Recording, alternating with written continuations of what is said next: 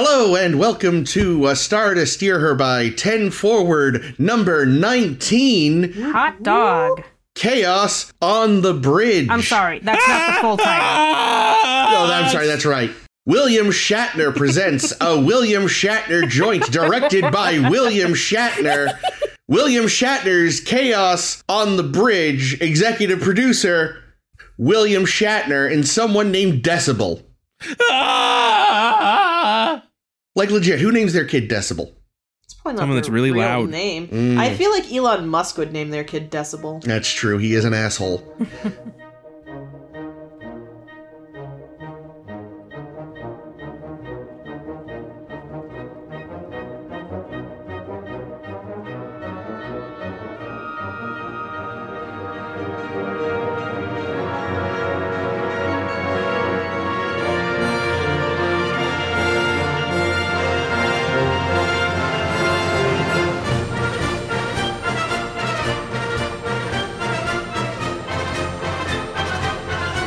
So, I am Chris, and I hate everyone else involved with this, including... Me, Ames.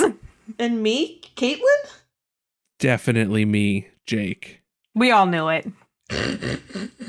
Yes, we realized, you know what? We never watched the documentary Chaos on the Bridge about the painful early days of Star Trek The Next Generation. So we thought, let's plop it in here between seasons 6 and 7 of DS9, because spoiler alert, we're definitely going to cap off our DS9 watch with What We Left Behind. Or is that what it's called? I think so, yeah. The DS9 documentary? William Shatner Presents. Yes. No, that one actually is Carl Urban Presents. Is it? No.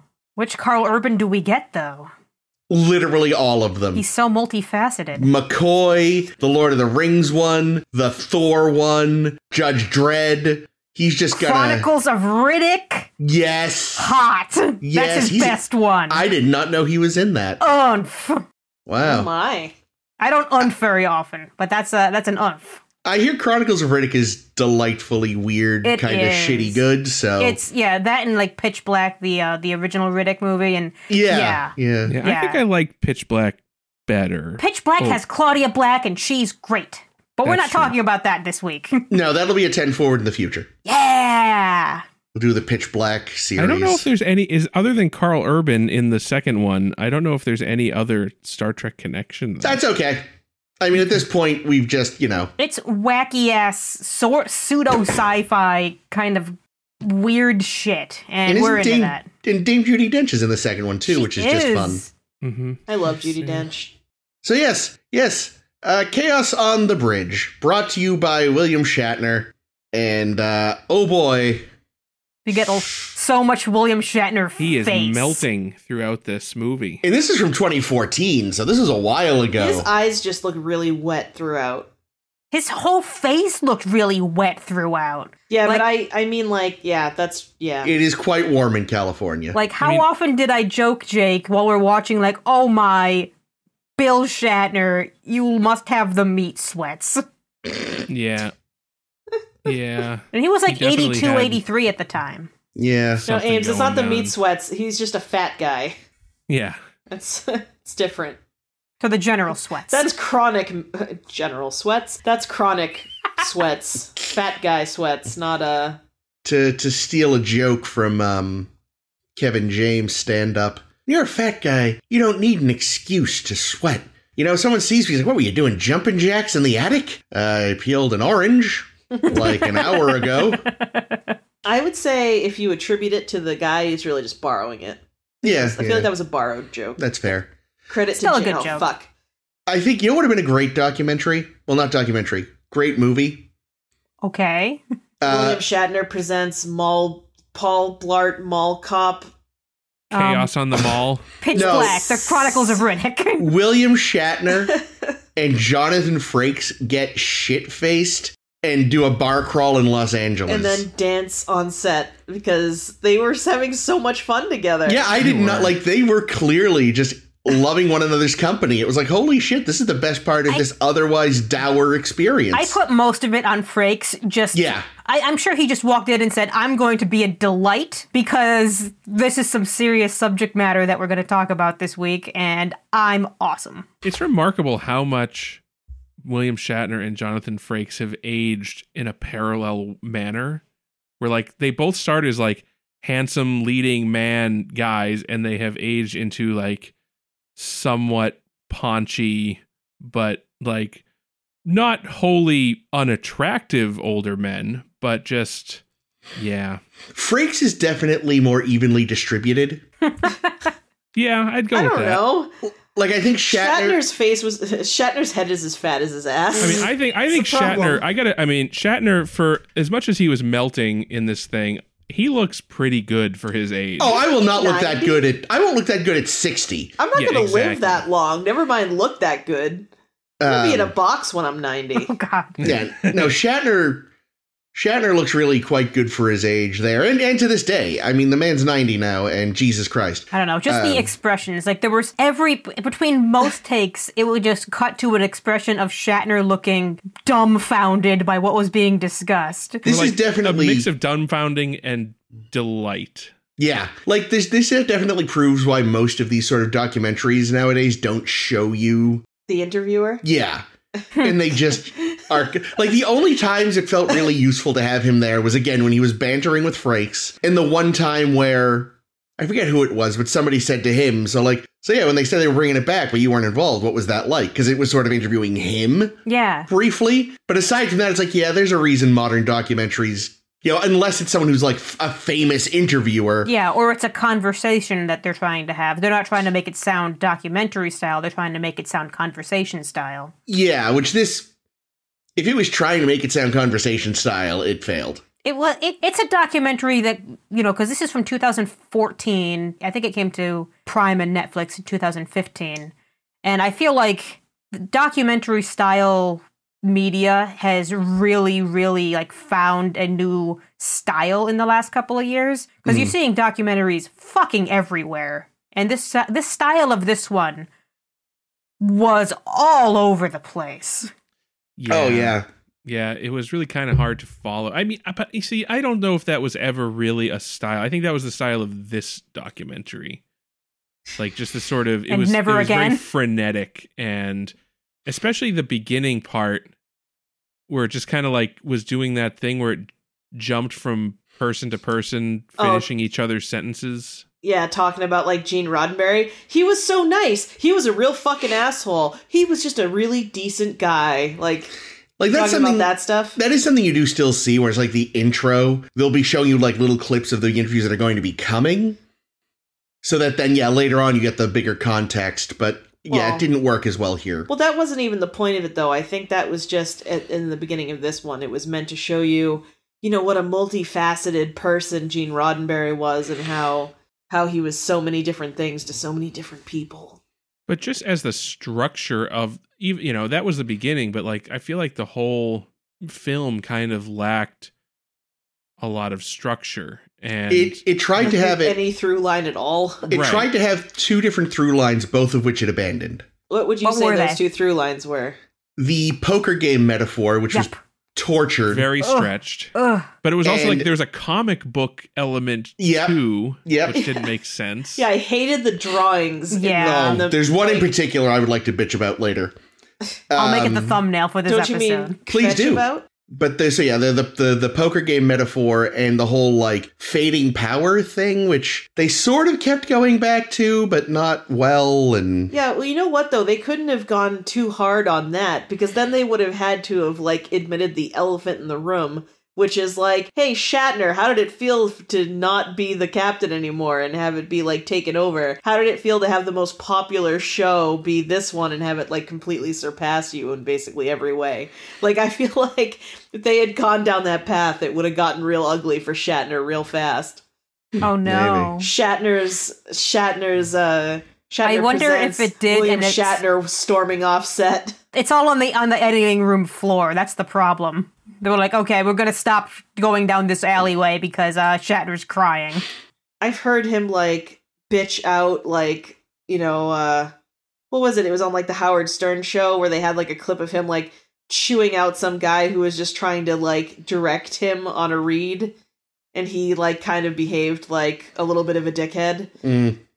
I don't know. Oh my god, and he was acting as hard as he could. Like the intro scene where he like addresses the camera and he's giving the introduction to this documentary. I'm like, oh, Shatner, what take are you on? This must be one of the last ones because you look like you've been trying all day. No, I guarantee you that's one of the early ones. Yeah, because I watched the if you watch the special features that go with Wrath of Khan, right, with Nicholas Meyer, right? Yep, he realized the secret to directing Shatner is do a lot of takes, because eventually he gets bored and starts acting. But here he's directing himself. Yeah, so... Ooh. Well, that worked really great in Star Trek V. Yeah, I was gonna say that actually makes a lot of sense. That the Nick Meyer directed Star Treks are like, yeah, you actually got some decent performances out of Shatner here. Because he stops hamming it up because he's starting to get tired.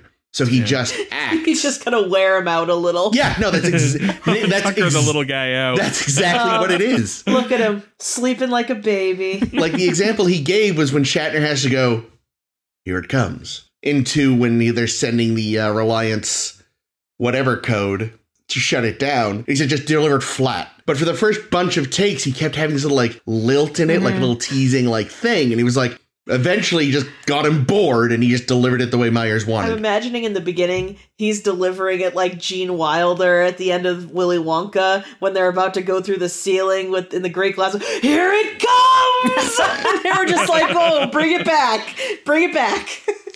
I think, too, part of the issue, though, is that they wanted to focus strictly on Next Gen and its birth, which is fine, but the problem is... It's birthed out of TOS, though. And the other thing is, you can't talk about the end of Roddenberry's life without discussing Star Trek VI, and they didn't. I was going to say, but That's they true, did. they didn't. Like, Yeah, Nicholas Meyer is back. And rather infamously, which they left out of this, he died the day after watching an early cut of 6.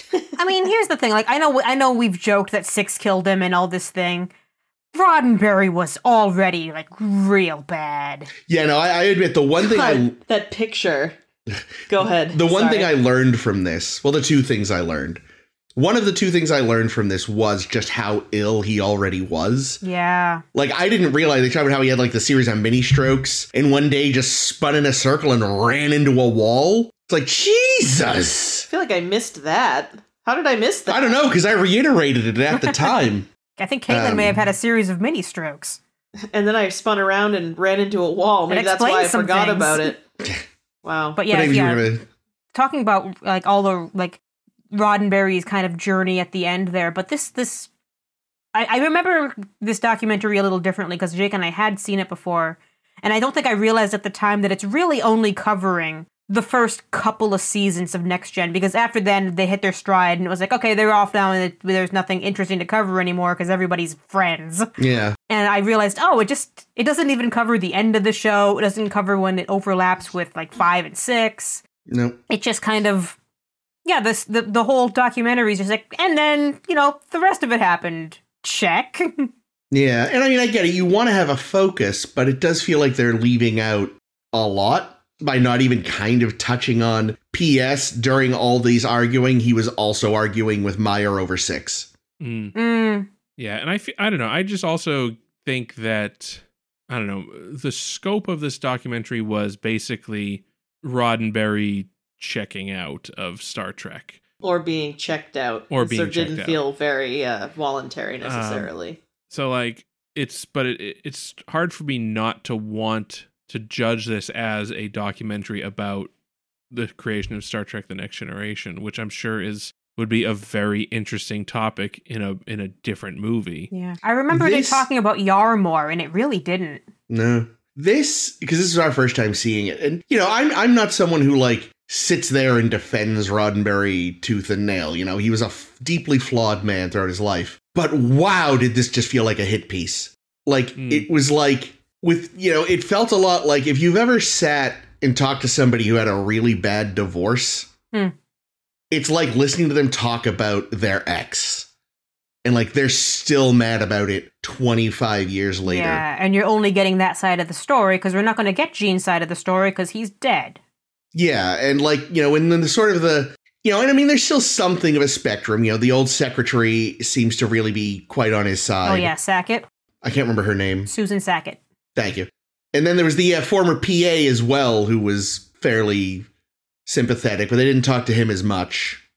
You know what's actually really fascinating is that the one thing I did learn about this documentary off of the Memory Alpha is that, so Maurice Hurley, who was one of the, focus characters in this whole thing, when he left after season 2, he didn't talk Star Trek at all. Like, basically, he didn't make any public statements about his time with Star Trek at all until this documentary. Oh, wow. This documentary is what he agreed to. He said, okay, I'll finally start tell my side of the story. I'll finally start talking Star Trek with Shatner, and this is where I'll get it out. And then between when it first aired in Canada and when it started airing in the United States, he died. Oh, wow. I guess he had to get it off his chest. Yeah. Yeah, I wonder, because, I know since this came out, he died. DC Fontana passed away. Yeah. I don't know if anyone else had. I meant to look into that and forgot. But yeah, there's just something about the tone of it that just feels so ugly. And it makes it kind of hard to watch. It might be all the goofy music and shit, though. Yeah. Well, they spent a lot of time with, what was his name? John Pike? Yeah. The studio exec? Yeah, the Paramount guy. Who is basically Jellicoe, and it's hilarious. He just talked a lot of business, it felt like. Like, he didn't really talk about any of the interesting shit. He was he talked we a shopped lot. it around to CBS. Yeah. He talked about how he gave Patrick Stewart a dressing down and made him wait in the restaurant or wherever it was. Like he literally cafeteria. pulled a Jellicoe on Patrick Stewart. He was like, the Cardassians don't respect you if you show up on time.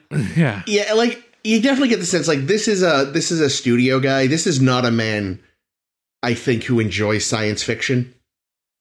Because, like, Encounter at Farpoint is a little weird, a little uneven. It is 2 episodes crushed together, quite literally. But it's not as incomprehensible as he seemed to think it was. Right, yeah. Like he said everyone else in the room loved it, and I was like, why? Yeah, like, he doesn't strike... He doesn't strike me as the kind of man who indulges in genre anything, you know? Well, it also seemed like, I mean, it was him that was insistent that it be a 2-hour premiere, so it may have made more sense to him as an episode if it had stuck with the original Fontana script, might have, maybe. Yeah, maybe. There's an idea. Like, I agree. I think, as much as I like Q as a character, if you just do the Farpoint story, that is a solid episode, and the Q stuff really kind of feels bolted on. Oh, yeah, but I love the Q stuff so much. Yeah. Yeah, like, the importance of the character to TNG and Star Trek overall can't be overstated. But maybe he'd been introduced in his own episode. I don't even know. I think watching this documentary made me learn a lot about Roddenberry's atheism and more towards like humanism, because they talk about how a lot of the stuff about, putting the characters in the box and making the writers keep the characters in the box so that they don't have interpersonal conflicts and stuff. Like, I look at so much of it as this is where Roddenberry thinks humanity is going. He thinks everything's going to be utopic because he's looking at humanity as being the religion. He's looking at humanism as being like where we're headed as a society, which is very interesting because then you look at Q, and Q is there to judge this society and find it good. Someone says, and I forget who it is. I think it was Braga. Braga says, "Oh, Q is God," and I'm like, no, that's the thing is he's not, because in Gene's mind there isn't God, there's humanity, and we're looking at humanity as how progressive they can get, and that was fascinating. Yeah, Q is not God. If he's a God, he's like a trickster God. He's not the Judeo-Christian God. He's a judge. And he finds humanity to be good, which is exactly what Gene's kind of equivalent of religion is. Well, he finds Picard to be good. The rest of them can fuck off. Yeah. Yeah, eat it, Barclay. No, but I kind of like that, because as much as like the writers like said, God damn it, it's impossible to write, which, yeah, it is, because interpersonal conflict is the bread and butter of a writer. I get it that that's what Gene wanted. Yeah. I don't know if I agree with it, but I get it. Yeah. Yeah, I remember, even Muldar, even when they were talking to her briefly, just sort of nailed. I forget exactly how she described TNG as compared to TOS. She said it was a lot of technology with people stuck in it or something like that. Yeah, and that's definitely what the episodes in the first 2 seasons could feel like sometimes. Yeah, she said, like, in TOS, you're surrounded by all these characters. In TNG, you're surrounded by all this technology. Yeah. Yeah, and that was something, I can't remember if it was Moore or Tracy Torme that said how the early, I think it was Ronald D. Moore said that, like, the early seasons were bad in a lot of respects because they were just very plot driven, because you couldn't write drama about the cast. Like, the drama had to be in the plot. You couldn't have any character drama. Yeah, it had to be coming from whatever the thing you were exploring was. Right. So then, and that just can be very challenging and frankly very boring because you don't get a feeling at all for those characters. You don't know what they are as people. And then, season 3 and up, they started to make it more of a character-driven show. Yeah, when Pillar came in, when Gene was gone, Hurley was gone, Pillar comes in and he's this kind of golden boy who says, we're going to do it in a way that makes fucking sense. Well, what kills you with Hurley is, like, he talks about towards the end having to argue with Gene over breaking away from his own idea. And it's like, maybe it's because he realized it wasn't working, Hurls. Mm-hmm. Like, let him, you Miami Vice weirdo. Oh, yeah. He's another one that was not a sci-fi guy. And what is he even doing here? Made no sense. Waddling it up. Yeah, that was quite the waddle. So much waddle. So, we touched on the comics earlier. The weird drawings. Yeah. And the 3D-ish that's just layering effect that was that was a thing that was tiring. Really big in the every documentary in the world did that for like a while starting around 2010. Yeah, the 2.5D I think is the phrase. Yeah, like they loved doing that. I think they still do sometimes, but we cut out a picture and like made a fake 3D effect, and fucking everyone, even better documentaries do it for some reason. But the drawing of Gene's lawyer, which one? All of them. Oh. Felt like a hate crime. I was gonna say the one that looked like guy. It was a Goebbels special. Yeah, that's what I mean. Like, I get it's like, ooh, guys, wow, good. Ooh. Well, you're talking about the one in particular where he was like sneering. Yeah, yeah. I mean, none of them were good, but that one was really bad. It was really bad. It was like, guys, I don't. Because the thing is, like maybe he really did look like that, but the drawing doesn't look great. Like, guys, maybe this is because that's the thing. You look at a lot of the drawings compared to the people they're supposed to be. You can tell they're pretty accurate. Yeah. The problem is we never actually see the real lawyer, so we don't know. And I'm just like, guys, even if that is actually what he looked like, maybe you should have lied this time. Well, especially because he feels like he's one of the few like real antagonists. Yeah, in of the piece. Story. It's like, and this asshole went around looking through people's computers and like, like one of the funny anecdotes, like ha ha ha, is somebody talked about how they wished they'd murdered him by throwing him out of a window. Yeah. Oh, I hope you die. Hope you're having a heart attack. He said another one, right? Wasn't it another one like that? It's like, holy shit. Like, this guy might have been a real piece of shit, but man. He probably isn't. I believe everything they said about him,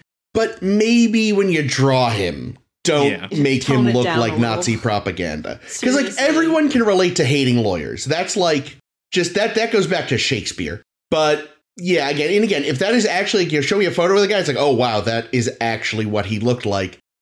Do something. Because it really just felt like, and again, especially, I mean, it's Shatner. Shatner's Jewish. I doubt it was on purpose, but it's like, oof.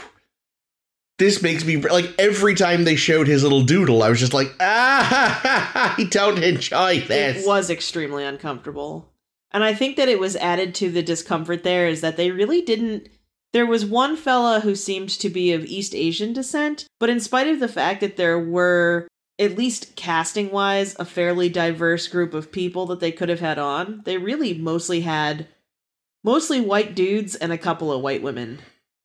Yeah, in terms of who they were interviewing or what? Well, yeah, like we could have seen We could have seen LeVar Burton. We could have seen Michael Dorn. Well, that's the thing. It's like who, I mean, they may have asked everyone, but it's a question of who shows up, you know? Yeah, and then it turns into a question of what is the story you're telling? And so much of the story they were telling was about the production of the show, and only occasionally like little hints about, you know, what was going on, like on stage in the writing rooms and stuff. But there was so much that was about the production.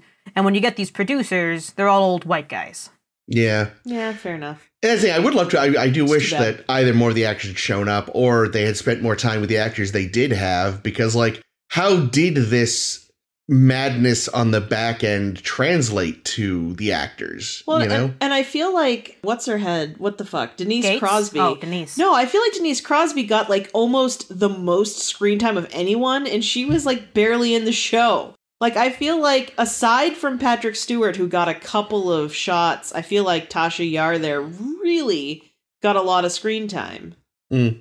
Yeah, and they barely even talked about her leaving the show. It was, like, the quickest thing, like, oh, Denise wants to do movies, and then she's gone. Well, and they also, like, made fun of her with it, they right? did. It was The guy was like, yeah, she wasn't much of an actress, or what, she wasn't... No, she went off to be a... She was no Katharine Hepburn, but she went off to be a movie star or whatever. Was that Jellicoe that did that? Yeah, it was Jellicoe. Yeah, and then the eye roll. He really does seem like kind of a prick. Burn. Well, of course he is. He's like the head of whatever the fuck he was doing. Like, you don't raise. It's like, I remember saying, lots of people have said, you know, Jeff Bezos could literally fix everything wrong in the world, and then the response is always, yeah, but you don't get to be where Jeff Bezos is by not being a piece of shit. No, so I true. would say the same of this guy, you know? Well, I actually kind of now wonder if the character of Jellicoe was in any way based on this guy. I was about to say that. Just based on, like, his demeanor. And, like, the Patrick Stewart story is just straight up the thing that Jellicoe does in the episode. So it's like, I would buy that Jellicoe might be based on this guy. Yeah. That would actually be kind of amazing. Yeah. That's a shame, because I still like Jellicoe. Damn it. If only he would have told some really bad Jellicoe-style jokes. I don't know. Jellicoe got Marina Sirtis in a uniform. I don't think this guy would ever do that. Yeah, that's probably true. Yeah, Oh, it was boy. interesting. It was interesting the cast people they did not get Most of them. to interview. Yeah, like Dorn shows up for everything. How could you not get Dorn? Spiner shows up if you just like wave a one of Chekhov's old ham sandwiches. He comes running. yeah, or like, you know, you say that, you know, they give a lot of screen time here to Denise. But they didn't get Sirtis, you know, who probably has just as many war stories, if not many more. She has a lot. Well, she probably has 7 times more. She stuck around for the whole show. Well, also just like, you know, she was the person that was forced to wear that fucking outfit the whole time, you know? So bad. Yeah, there is an excellent article I read just about the treatment of women on Star Trek, both on the screen and what you don't see behind the scenes. Which I might share because it also touches a little bit upon like how Terry Farrell was treated on the show, which is unfortunate as fuck. Ugh. In terms of like how she had lots of ideas and they always got shot down, and it was always like, oh honey, you realize you're here to be tits, right? Until she's like, I can't do this anymore, I'm leaving. And then it was so much with Marina Sirtis because like she never got to have a say. When Denise left, it was like, okay, now literally the woman we have left, because Gates is gone too, the woman we have left is Marina Sirtis. We have to make sure she stays in the sexiest costumes, keep her thin to the point that she goes out of her goddamn mind because she can't eat food because she won't fit in the costume otherwise. Well, so it was really cruel of them to make her so obsessed with chocolate, those assholes. Oh. Yeah, but she never gets to actually eat it. Well, that's what I'm saying. It's like Real art imitating life. That's awful. Okay, but here's the flaw in that idea, though. Her uniform, her outfit wasn't sexy. It was awful. Well, for the it might have been 90s, it was late 80s sexy. Yeah. It's because she got those sexy collarbones. See, I was about to say, I am freaked out by overdefined collarbones to this day. As a child, I genuinely kept waiting for Patrick Stewart to trip and like cut his face open on her collarbones. Oh no. Well, and that's because they apparently never let her eat. So yeah, there you go. Explains a lot. That's fucked up. But yeah, they didn't want to get into that, you know. They just wanted to talk about how one poor man was losing his grip on something, and, you know, I don't know. There was no room for that. There's no room for that. We have to feel bad for Gene Roddenberry in this one. Well, again, did it want us to feel bad for him, though? No, Like it vilified him, I think. Through a lot yeah, like it really, like I said, it felt like a hit piece. It should have been written by Jake Sisko, because Jake Sisko gives you both sides of the story. There we go. That's true. Write them both. Let the people decide. Yeah, no, it was like... But maybe they just had that hard of a time finding... Like, they found, like, 2 people that had good things to say about Roddenberry of that era, and maybe there's just nobody left to speak up for him. Well, like they said, like, in the first 2 seasons of TNG, Roddenberry had brought in a bunch of his people. Like, he brought in Fontana, he brought in, the name is gone, David Gerald, he brought in all these folk, and by the end of season 1, season 2, whenever, they were all gone. Yeah, well, I think that's one thing that became very unclear throughout the course of the documentary, though, was like, who was behind what, you know? What was Pike? What was Roddenberry? What was Goebbels' wet dream poster boy? Like, because they kind of implied, but never really got into, like, you know, the lawyer almost sounded worm-tonguey sometimes. Yeah. And it's like, it feels like there was not enough that was... There's either too much left unexamined or they left out information. Again, regarding, like, what was Gene, what was the studio. Yeah, this was an hour documentary. Like, it came in, like, basically at 59 minutes. Yeah. And I'm like, oh, it just ended. And I felt like there was so much more room it could have played. Like, was it required that it had to fit in an hour? Why didn't they take more time? Yeah, and, like, you can still, even if you can only find these sort of sources and this is what they say, you know, there's still ways to, like, counterbalance. You know, they could have gone more into, you know, the fact that he was having these really major health issues and what was being done about them, you know, aside from sending him to rehab for drinking every weekend. Like, yeah. Like, I'm not saying they had to frame him as a good guy, but they could have tried to provide some amount of, like, perspective beyond the 25-year-old grievances of a bunch of people. Yeah, even just a little bit more sympathetic at all. Because it's like you said, they're talking about all these illnesses. And even then, it's like they're almost like making fun of him. Oh, and Majel had to pour him into the rehab. It's like, oh, okay. Yeah, it was just like, ooh. Yeah. You know, like, I don't know. It was really ugly in a lot of ways. Yeah. I don't know. I really got the impression that John Pike had an axe to grind early. Just because, like, and I wonder if part of it is because, like, when you think of people that are responsible for Star Trek and, like, who get credited as being people that brought Star Trek back, no one thinks of him. I didn't even know this guy existed outside of this documentary. This is literally the first I've heard of him. I was trying to look up information about him, and I searched for John Pike, Star Trek, and of course all I got were Christopher, but yeah. So it's like he's kind of been left out of the narrative, and I don't know if that's because he's legitimately a minor player, or if he's actually because to hear him tell it, it sounds like he is single-handedly responsible for Star Trek: The Next Generation happening, but nobody ever talks about how John Pike heroically saved Star Trek. Right, exactly. Like, I've been huge into Star Trek my whole life. This last night when I watched this was the first I'd heard of this man. Yeah. I mean, we've, in all of our time talking about the show, even on here, we've never, you know. Yeah. I don't think I've ever seen his name on Memory Alpha, for fuck's sake. Well, he didn't write any of the shows. He wasn't a producer. He was just the studio executive that, you know. Yeah, said okay and did some shopping. Yeah. And yeah, it feels like Pike is maybe a little bitter that he's not the guy who said, let's take a chance on Star Trek again. And maybe part of it is because, like, you know, again, there wasn't a show, but Star Trek did still exist at the time. You know, 5 had just come out, 6 was in the works. And, like, yes, had TNG not then come out, Star Trek probably would have stopped. Because 6 was very clearly like an end point. Yeah. But it's a little different, though, you know? Like, it was still kind of a going concern. And you're just one of the many nameless, faceless suits at Paramount who signed off on something. Yeah, there was sorry. There was a hot second when they were saying how they were, shopping the show around to all the networks and all these things. Yeah. And there was a woman named Lucy. I forget the last name because I just thought like Lucy, because Lucys are the only people who are allowed to save Trek event, evidently. Yeah. Yep. Who says, "Oh, you should do syndication," and they're like, "Yes, that's a thing." Alex Kurtzman's middle name is Lucy, actually. Oh my god. I can't tell if you're joking. He's joking. Good. Kill him. I actually did like that was like the one thing that they explained to us. Like, what is this syndication, whatever it's called thing?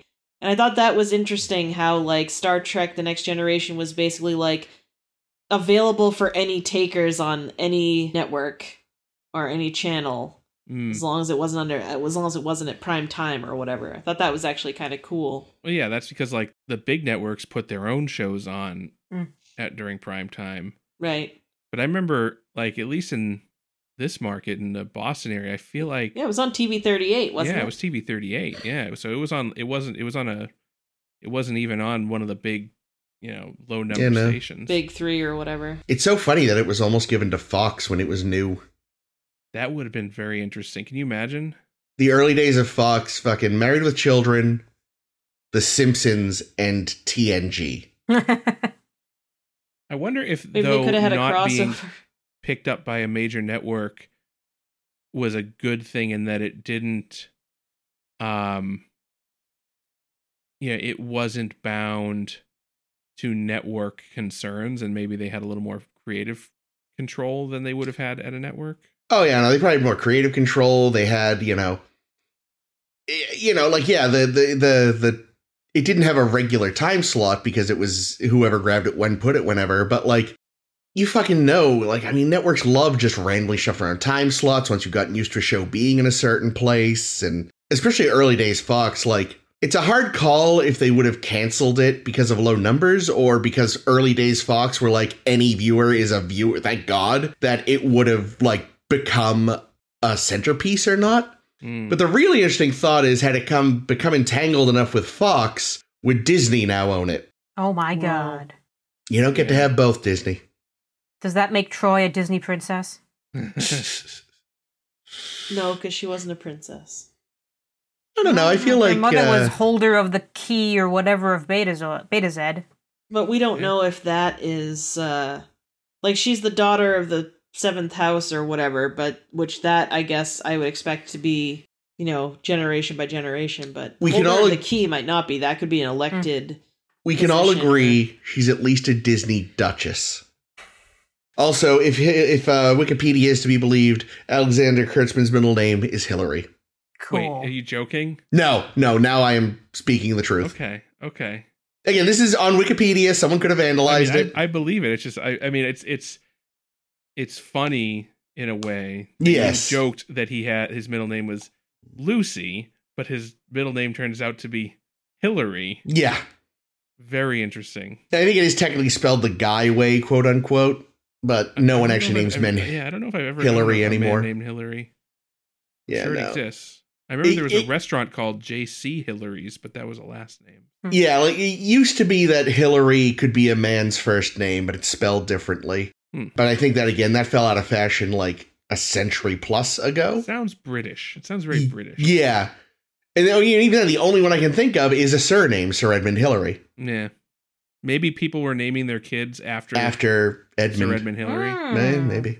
Here's a random note to drive us back. Yes. The working title of the documentary was Wacky Doodle, because that's that phrase did get brought up a lot. It was a very common thing. They sang a song at the end. Who the fuck says the song was Doodle? The song was from 2000. The song is from 2008, though, so it wasn't even written for the documentary. I assumed it was written for the documentary because it's so stupid. Look in the credits. It pops up, copyright 2008. That fucking song already existed. No. I thought you were lying again. No! I thought he was going for double. Or I misread the credits. That is possible, but as far as I understand, I am not lying right now. So, Maurice Hurley, that guy, who was known for doing a cop show, pretty much. Miami Vice. He looked like former military. Mm. It wasn't clear, like, who hired him? Like, who thought that this was the right guy to bring on? I don't know. That's another thing that was left a bit vague. Like, that would have been good to know, I think, in this, because the point that I got was that clearly this was the wrong fit for this series. Yeah, there was a moment. I feel like did Pike and or the lawyer dude bring them in, because there was a little scene with all the names of the writers from TNG or TOS who we remember, so Dorothy and David Gerald, and then their names get swapped out with these new assholes who we don't know. Yeah. Well, yeah, it wasn't clear to me if they were, because it sounded like, you know, that Dorothy and David were like the heirs apparent. Yeah. Being, you know, that they worked on the original show, and it sounds like that they kind of got usurped by the you know, Hurley and others. So it wasn't clear to me though if like Hurley was brought in and then promoted above them, or if he was brought in initially to be like the head writer. It sounded like he was brought in as just one of the writers and then managed to get promoted to be head writer. Yeah. Somehow. Yeah, it was very unclear. But honestly, I gotta say, like, as much as I respect DC Fontana and the TOS writers, I'm kind of glad they didn't become the showrunners on TNG, just based on some of the stories. Like, I don't know. I'm glad that ultimately new writers came in, people that were outside the franchise that did not have baggage. Yeah, but they were able to embrace the different show. Like we've said before, the show hits its stride at season 3 when it's an entire writing room changeover. Yeah. You don't have any of the original writers really anymore. And it's basically Michael Pillar show, which is a good show. I didn't realize Michael Pillar had died. That was sad to learn. Oh, I didn't know that. Yeah, they don't mention it because they were talking about him in the past tense a lot in the documentary. I'm like, why are they doing this? And what did we learn? He died in like 2005. Oh wow. Yeah, something like that. He died a long time ago, and like of a nasty, nasty cancer too. So poor thing. But yeah, I mean, I'm glad that it went that way. Even if we had to suffer through those first couple of years, I think that getting that writing team into the room, you know, and that in a way is what got us to DS9, because I feel like the people that were involved in DS9 were also kind of part of that class. Yeah. Yeah, and then Gene's dead, so they're able to like light the box on fire a little bit. Well, that's also really interesting too, right? Because, you know, they did talk about that shift from being plot driven to character driven, and I do wonder how.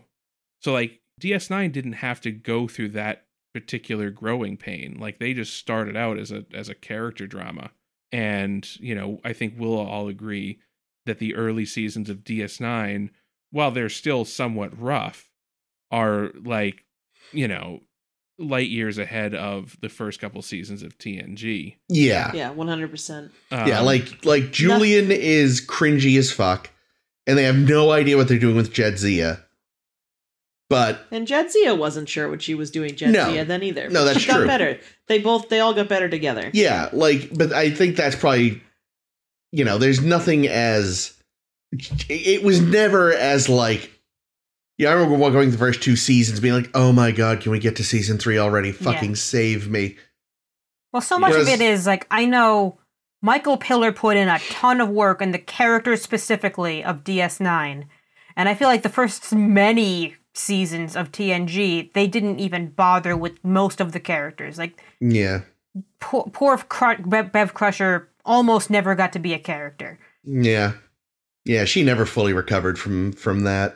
Yeah, well, and I wonder just like if by the time they kind of got their shit together as a you know, the writing team, it was like maybe too late to save some of these characters. Like I think Data got a good character stuff. I think Picard got good character stuff. I think Worf got good character stuff. I don't think, you know, really anybody else. I mean, they tried to do some Geordi stuff, but I don't think it worked because it basically just made him a creeper. I was gonna say, because he was always just cringy.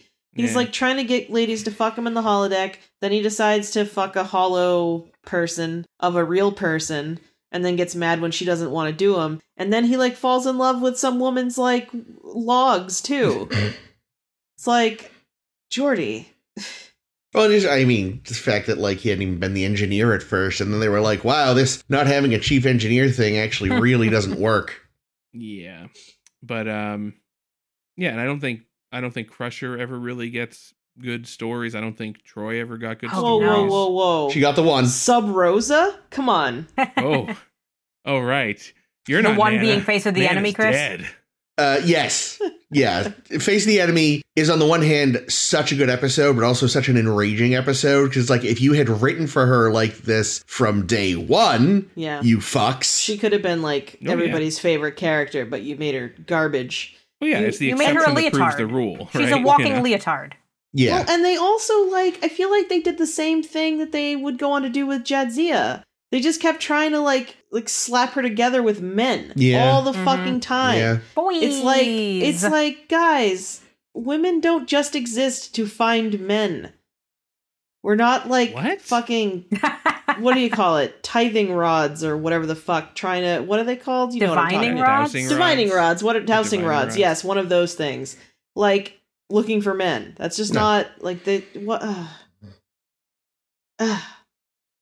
Can I tell you what I found most disturbing about this whole documentary? Yes.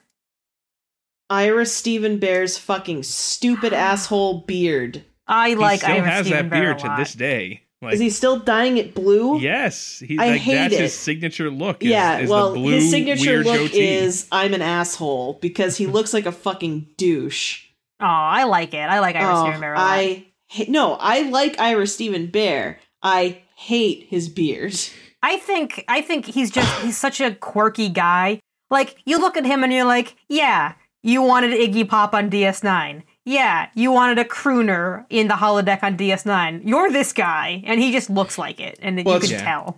It's funny, too, because they show the photos of him young, and he was clearly taking a lot of his style cues from a young, oh, darn it, not John Paul Jones, the bassist for The Who.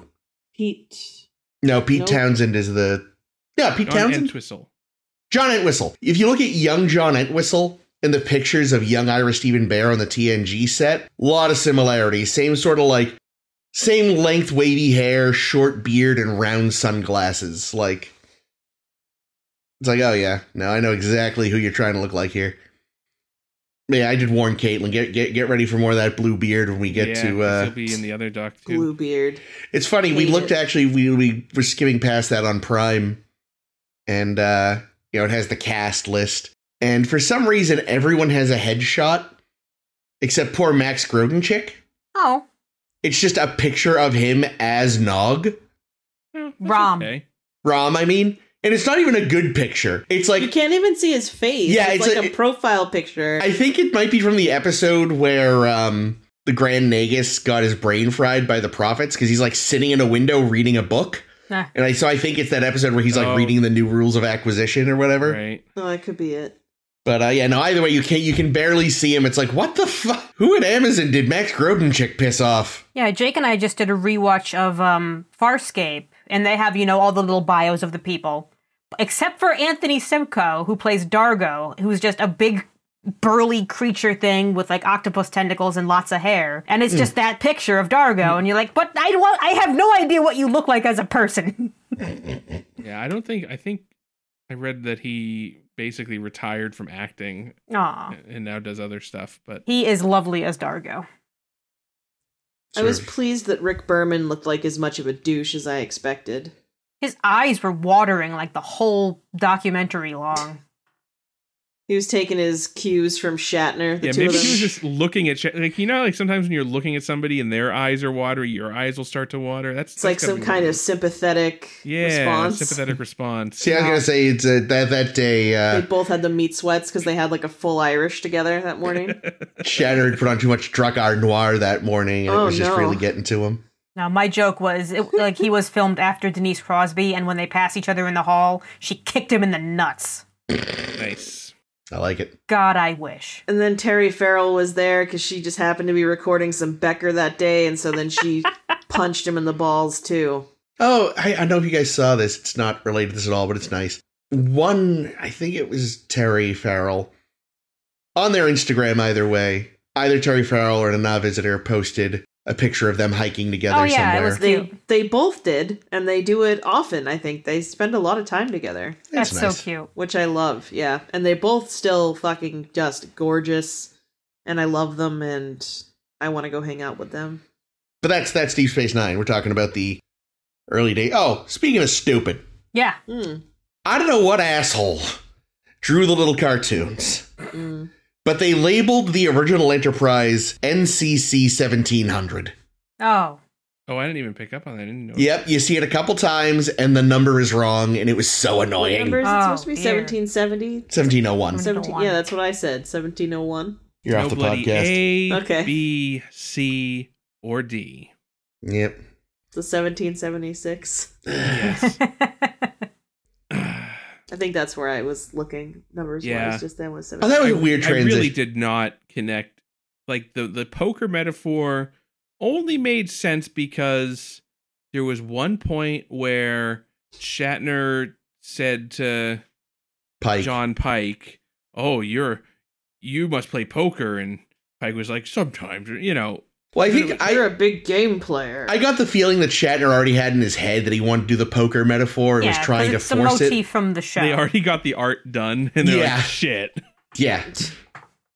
And then, like, the comic book thing didn't make sense. Like, Yeah. the art style just did not No. make and then any couple sense that with the like content. square dancing music. Yeah. It just made everything seem goofy. It made it seem like they weren't taking it seriously when these were people's like lives and careers they were talking about. And they were clearly still very serious about it. They're, like I said, these are people 25 years later who are still angry. Or dead. Or dead. Well, Angry or or both. dead. Angry and dead. Yeah, I Yeah. was going to say, why not Porque no los dos? Oof, boy. Yeah, it's a weird thing. It really is. And, I liked seeing the new Trek bad people. oh, Because yes. it does happen every single Every fucking time. Wait, what? When there was all the shot, all the little drawings of crowds like holding up the People not with my signs. Trek. Yeah. If it doesn't yeah. have Shatner, it's not Trek kind of Yeah, people. those people. Yeah, those assholes. Yeah, no, every time the new show is anathema until a new one comes out, and then suddenly, no, now it is revered. Maybe less so Enterprise. It's hard to tell. I was going to say, except Discovery, which they will always hate forever because we're, just... Well, yeah, new Trek in general is all sort of lumped together. So that is one interesting thing about this is that, of course, this was made in 2014 when like Star Trek itself had been in the wilderness for a while again. Well, Like it hadn't been on TV. There'd been the Kelvin movies by this point. yeah. Yeah, what was it? 08, 09, 2012, or 2011, and...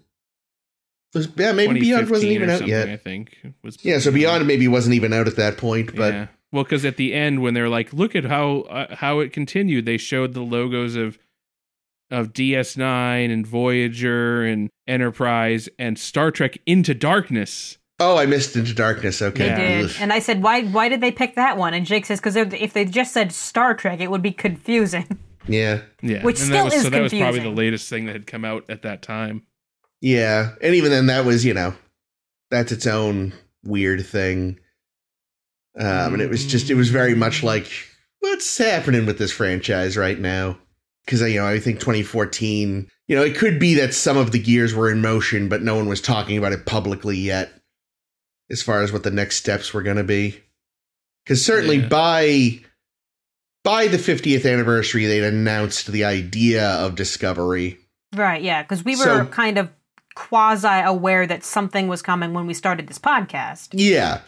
Yeah, I think like by the time we'd started, they'd released a photo of the chair Something like that, yeah. and maybe a partial cast list. Yeah, Well, and we were I mean- all like, yeah, we'll believe it when we see it.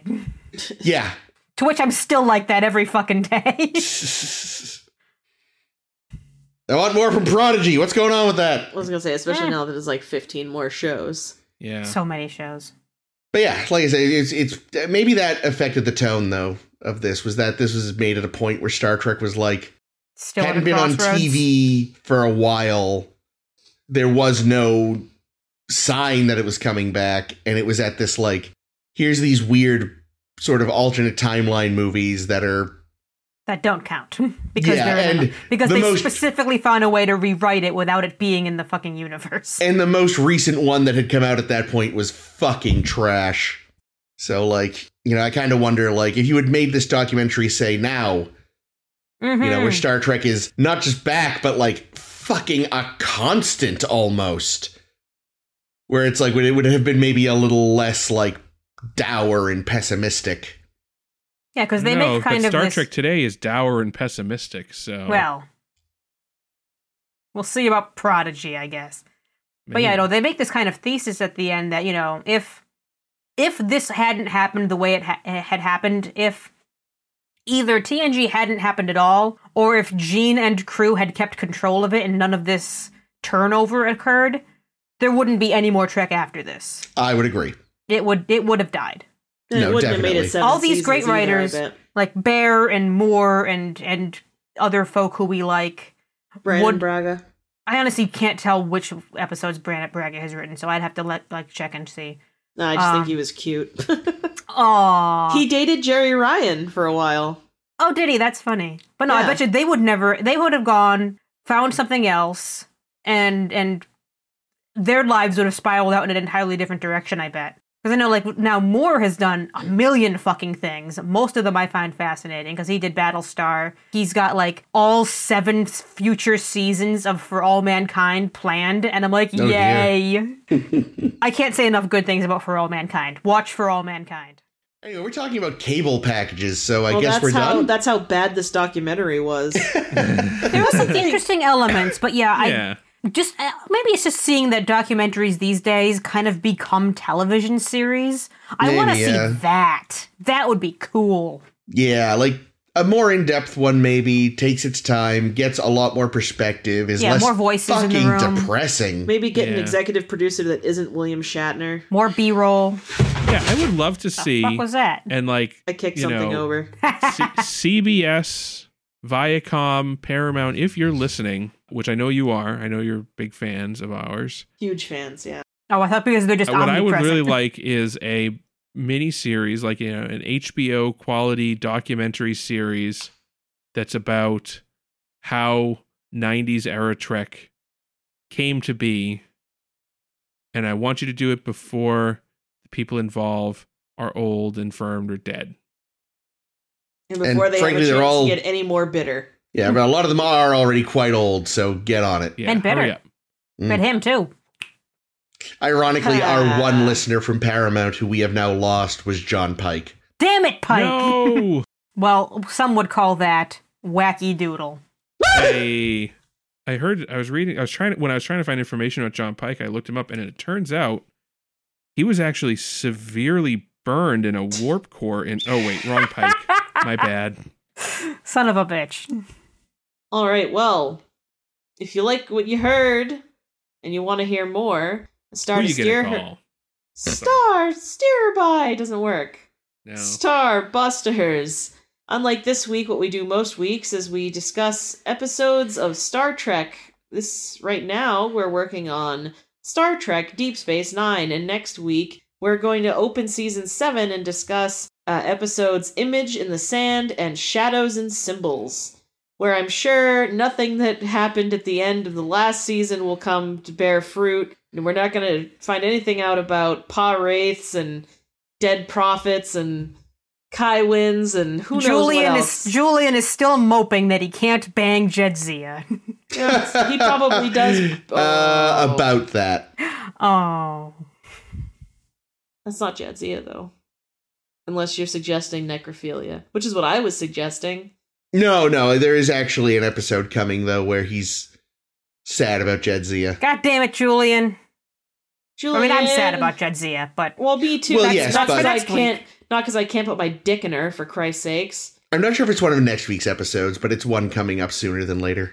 Well, gross. Julian's always coming up one way or another. Oh, no. Anyway, If you like what you heard, you should definitely join us again next week. You can find our show right where you found it this time, but if you want some other ideas, like this one wasn't good enough, you can find us on SoundCloud, Stitcher, Spotify, Google Podcasts, and Apple Podcasts. You can also get your Star to Steer Her by fix when we're not releasing new episodes by visiting us on Facebook and searching A Star to Steer Her By. We're also on Tumblr and Twitter at SSHB Podcast, or you can visit sshbpodcast.com, which is the home of our website, where we post cool shit. Until next time, I have been Caitlin. I am Jake. This has been Chris. And this is always Ames. And we have been Wacky Doodle.